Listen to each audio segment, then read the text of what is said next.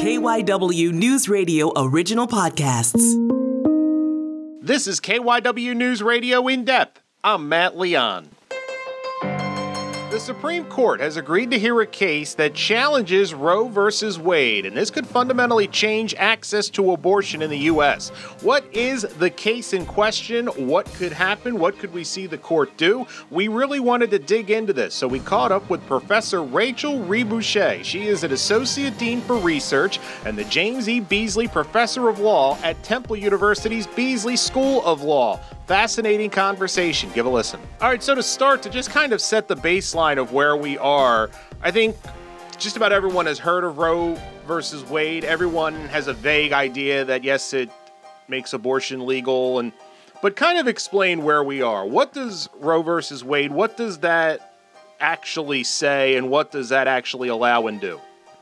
So Roe versus Wade is the first case in which the court decided that there is a constitutional right to at least abortion at different points in pregnancy. And so it set out this trimester framework that in the first trimester, which is about 13 weeks, people have a right to an abortion really for any reason.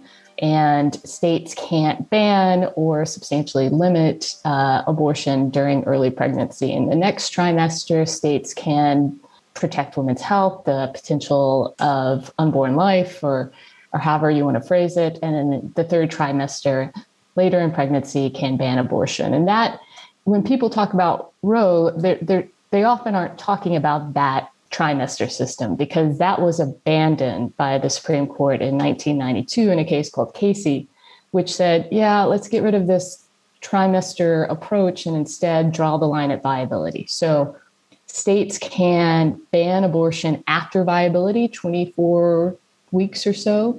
But before viability, they can only protect women's health, protect potential life, and they cannot pass a law that erects a substantial obstacle to a person receiving an abortion. And that's what lawyers talk about when they talk about Roe and this other court case, Casey, this constitutional test for what states can do around abortion. I think popularly when people talk about Roe, they're just thinking about abortion rights generally. I'm not sure people necessarily distinguish about when an abortion occurs or for what reason or what states can do to try to limit. But that's the lay of the land that's shifted over the last couple of years with a couple of high-profile cases that have tweaked that test I just described, this undue burden test, which asks states, is this law really keeping someone from accessing care, this substantial obstacle? And that's where we are now, but that also probably will change next year. So the case that the Supreme Court is set to hear, I believe in October, it is Dobbs versus Jackson Women's Health Organization. And this has been one, obviously been in a lot of the headlines that people are talking about. This could start the train to the rollback of Roe versus Wade. What is on the table in this case? What are the nuts and bolts of this case? So that's why viability becomes important, because this is a case in which the court has granted cert to answer the question, are all pre-viable abortion bans unconstitutional? So Mississippi passed a law that banned abortion at 15 weeks with very rare exceptions. And that's well before viability. And when I say viability, I mean when a fetus can live outside the womb. It was a law passed in order to test constitutional rights to abortion, in order to ask the Supreme Court, hey, reconsider Roe and Casey. No one knew if the court would actually take the case. In fact, the court had the case on its calendar to consider in conference for months and just kept booting it down the road, next Friday, next week, next month. And then just recently, just as you noted, the court granted cert, it's going to hear the case, and the specific question that it's going to answer, are all pre-viability abortion bans unconstitutional? So a number of things could happen, but now on the chopping block is not just the trimester system, which Casey revised, but whether or not states could pass 6-week bans, 7-week bans, could control what reasons people have for having abortions, which are pre-viable and post-viable. So the court says that some or all pre-viability bans can be constitutional, we're going to see a lot of states start legislating and have already legislated to try to ban even early abortion. And that was kind of leads into my next question. The composition of the court right now is 6-3 with a conservative bent, and the 3 appointees during Donald Trump's administration, you kind of felt, yes, they were conservative, but the fever to get them on the court, and, Amy Coney Barrett, the play at the plate at the end of the administration, was specifically to, almost feels like this court was built for a case like this. Am I overstating? I don't think you are. I think that President Trump campaigned on appointing justices who didn't like Roe and didn't like abortion rights under the Constitution. I think that during the hearings, it was pretty clear that Justice Barrett had in the past expressed real doubt and suspicion of a constitutional right to abortion. And just frankly, I don't know why the court would take the case unless it was going to say something different, divergent than what Roe and Casey say, because it's clear under Casey for a lot of folks that Mississippi's ban should be unconstitutional based on this viability line. So unless you're thinking of changing that, unless you're thinking of really, uprooting what has been a test for constitutional rights for abortion, I can't think of another reason to take the case. It's interesting, not clear how Chief Justice Roberts will come out on this. In the last case the court heard, he sided with the justices who struck down a Louisiana law. He did it because that law was exactly like a law that the court had struck down, a few years before. So he wrote a lot about stare decisis, which is the idea that the court should apply similar principles in similar cases as they move forward and apply precedent. But I think that's a question for folks. What is Chief Justice Roberts going to do in this instance if, when the question is Casey still the test we want to apply? And it actually may not really matter because there's still 5 justices to say that pre-viability bans should be constitutional.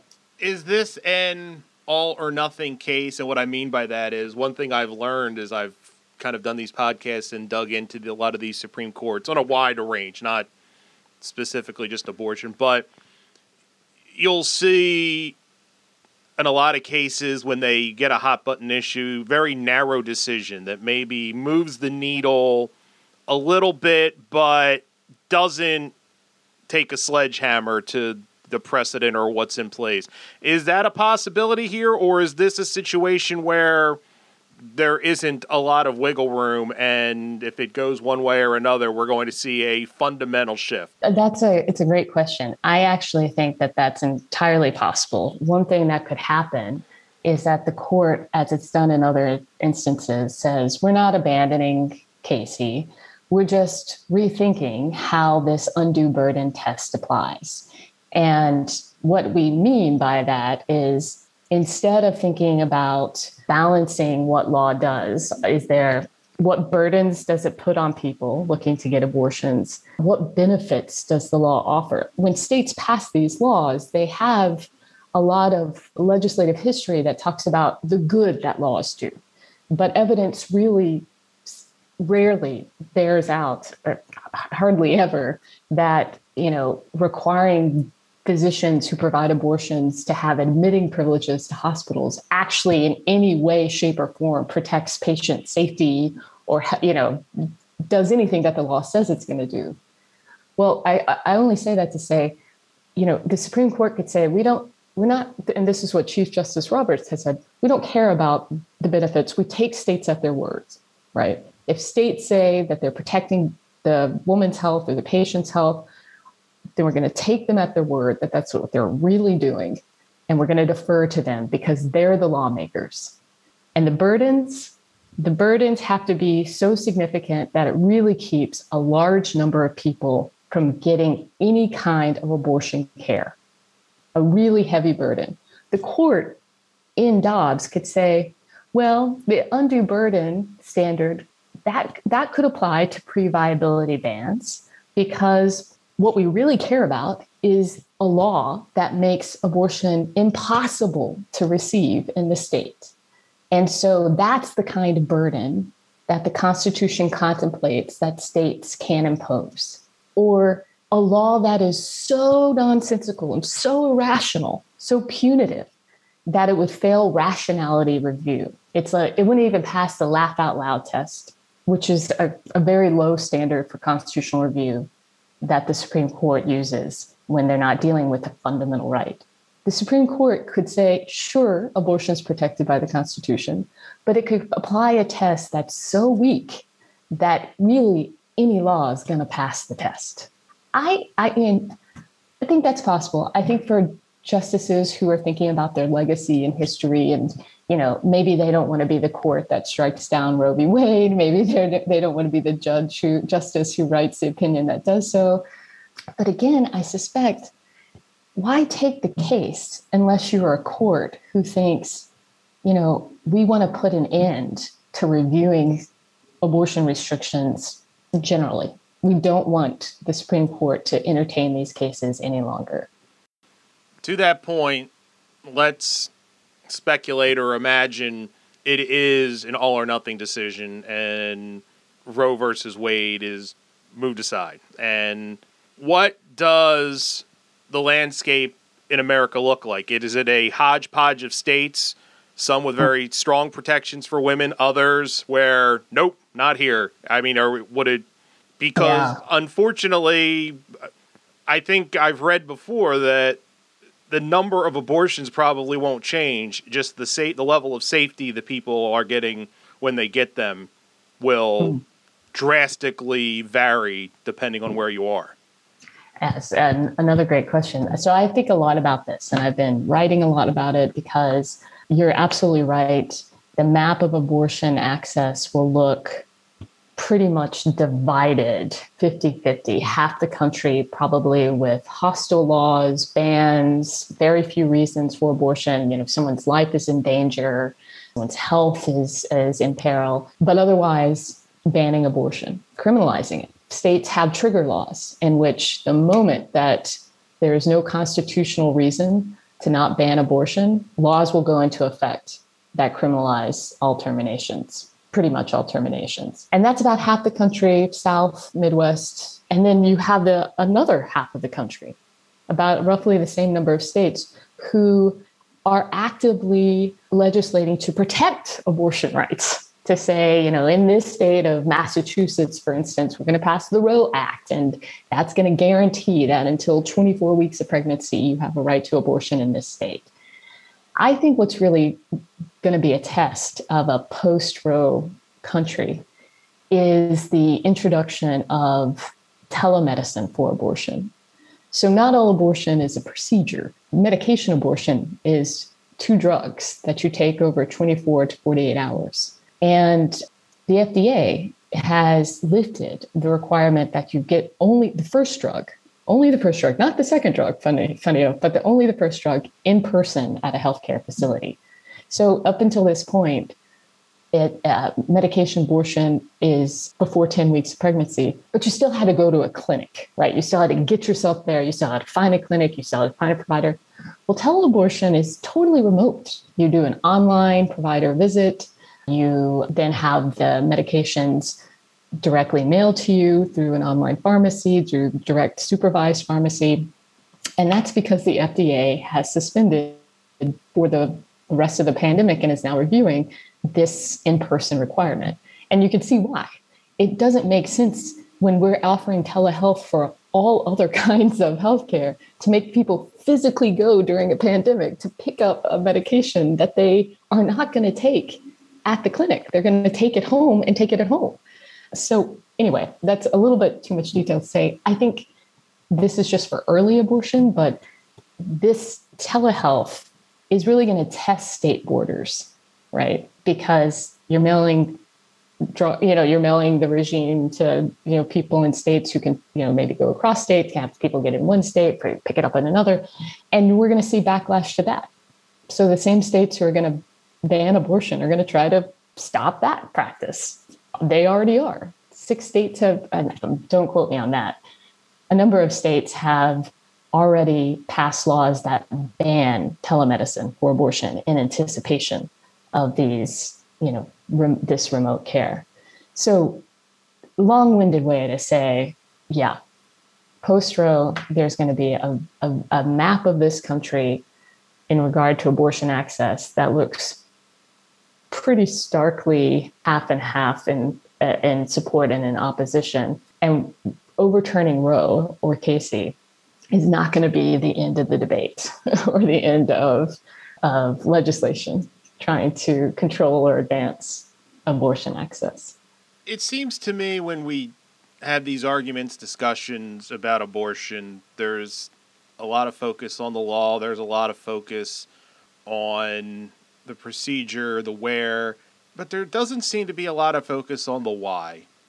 There doesn't seem to be a lot of focus on why women need abortion. Sometimes they're in terrible situations. There doesn't seem to be a human aspect focused on why the woman is considering that. Is that by design? Because if you make it too human, people have empathy, and all of a sudden it's not some intellectual exercise that makes it a lot harder to take these hardline extreme positions? Matt, I think you're writing my law review articles for me. You keep asking everything that I think we should co-author. No, you're absolutely right. I mean, I think that is a little bit of what's changing in the dialogue. I think there's that's gloom and doom for people who support abortion, considering that the court has taken the Dobbs case, and we've seen more anti-abortion legislation from states than ever before. I mean, 5-6 times as much.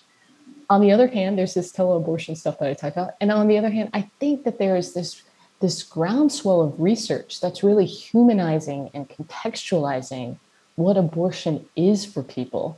And so I've been tracking these research centers that say, hey, let's look at why people get abortions. Who are they? Where do they live? Why do they make these decisions? And overwhelmingly, 3/4 of the people who terminate pregnancies live just above or below the federal poverty level. They are overwhelmingly, people say the reason they need to terminate a pregnancy is because they cannot afford to have another child. Most abortion patients are already parents and are struggling to afford raising the children they have. It's a bigger, deeper story about how we support families, people being financially strapped and not being able to make ends meet. That's at the heart of a lot of what happens in abortion access. And it defies the idea that it's just a right to choose, right? It's just, I'm just going to choose or not choose. People make these decisions because they understand what it costs to parent, and if they are able to do so. And this also has effects that ripple across our healthcare system. The majority of patients are also people of color who have been subject to wide health disparities in our healthcare system. So, abortion is not just a story of pro-choice, this right to choose. It's also a symptom of what the inequalities in our healthcare system broadly.